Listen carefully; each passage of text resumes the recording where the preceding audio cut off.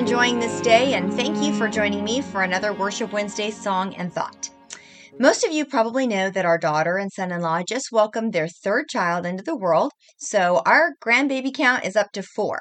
That's so crazy to even say, but we are beyond thrilled for that reality. Little Cade Thomas Austin is absolutely perfect in every way, of course, and we are so grateful.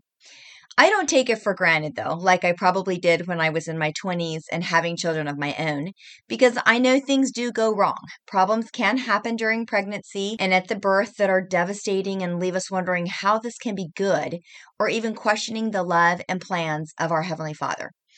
I have dear friends who are walking through years of infertility with their daughter, who's the same age as my girls, and are still believing God for a miracle for her and her husband. And not too long ago, I mentioned another friend whose daughter delivered a perfect angel baby boy who died just at the very end of her pregnancy. These are impossibly difficult situations to wrap our heads around.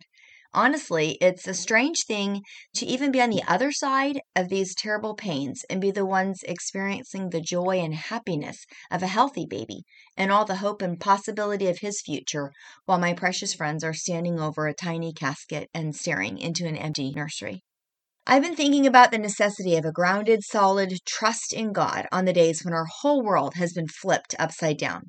When our situation is completely desperate and we are drowning in pain and holding on white-knuckled to the promises of God, don't you think we experience His presence differently than when things are status quo or going well? Over the weekend, along with all the other Phillies baseball fans, Mark and I were watching the playoff series, and somehow the phrase, "trust the process," came up as the sportscasters were calling the game.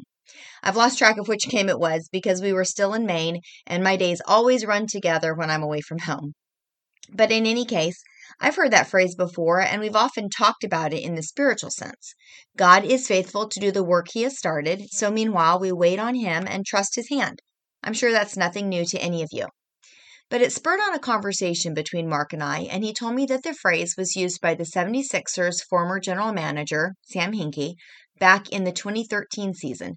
And if you didn't know that already, go ahead and Google it. I did. During a really rough patch for the organization, the phrase was coined and basically meant, things may look bad now, but we have a plan in place to make it better. Another website said, quote, "You would be hard-pressed to find a mantra throughout sports history that is more synonymous with a team's culture and identity than trust the process is to the Philadelphia 76ers, end quote. All of y'all who know basketball, or at least the Sixers' history better than me, already know that back then the decisions that were being made didn't look good for the current season or seasons, but the goal was, by being willing to be patient, keep working, keep building, get the right people in place, listen to the managers, and, well, trust the process, they would indeed end up with a better team, a stronger team, and hopefully a winning team. One guy quoted Sam Hinkie saying, "Here's what we're doing, here's why we're doing it, sit tight for a few years and it's going to be dope." So, there were lots of losses, I'm sure lots of disappointment and frustration for the team and for the fans, but they all kind of got it. Hold on, things are going to change. Don't focus on the outcome. Just stick with the process. It's going to work. So as Mark and I chatted about the whole thing, which honestly I had zero idea that phrase originated from a sports-related source, I kept thinking how very biblical this all felt. How many times are we told to persevere, to keep our eyes on Jesus, to look above what is currently happening? How often are we told there is good at the end of this, that God will keep every promise He's ever made, and that He only has good in store for His children? The Word of God is full of these little nuggets. Mark's life verse comes to mind, Proverbs 3, 5, and 6. "Trust in the Lord with all your heart and do not lean on your own understanding. In all your ways acknowledge Him, and He will make straight your paths." And Psalm 56, 4. "In God, whose word I praise, in God I trust and am not afraid. What can mere mortals do to me?" Although there may be obstacles in your path, God is on your side, and He is trustworthy. And whatever you're walking through, you will indeed overcome in the end. And I think of Isaiah 43:2, the verse I shared with my grieving friend this last week. "When you pass through the waters, I will be with you. And when you pass through the rivers, they will not sweep over you. When you walk through the fire, you will not be burned. The flames will not set you ablaze." And several verses from the book of James comes to mind. The beginning of chapter 1, consider it pure joy, my brothers and sisters, whenever you face trials of many kinds, because you know that the testing of your faith produces perseverance. Let perseverance finish its work so that you may be mature and complete, not lacking anything. And then down in verse 12, blessed is the one who perseveres under trial, because having stood the test, that person will receive the crown of life that the Lord has promised to those who love him. The song I'm sharing today is by Brian and Katie Torwalt, and it's called Prophesy Your Promise. Listen to this chorus. When I only see in part, I will prophesy your promise. I believe you, God, 'cause you finish what you start.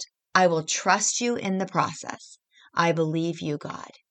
This song is so good, you guys, powerfully true and full of hope. Brian and Katie shared it at a worship conference a couple of years ago and told some of the pain they were experiencing at the time. Some debilitating anxiety and panic, fear that was so gripping that all they could do was continually repeat the promises that God had spoken in His Word, often in the middle of the night when the fear and doubt were overwhelming and trying to swallow every bit of hope, every ounce of trust, and every drop of courage. So when we're walking through the mess, the rough patches, the pain of loss or rebuilding to something new, what do? We keep going. We keep walking by faith. We keep trusting God in the process and hold on to the hope we have because He is completely trustworthy. Where we are right now is not the end. We can only see in part. He sees the whole picture. I hope you'll listen to Prophesy Your Promise today and remind your soul and your spirit of this promise. We are in a process, and the one making the calls knows exactly what He's doing. When I only see in part, I will prophesy your promise. I believe you, God, 'cause you finish what you start. I will trust you in the process. I believe you, God. You set a table in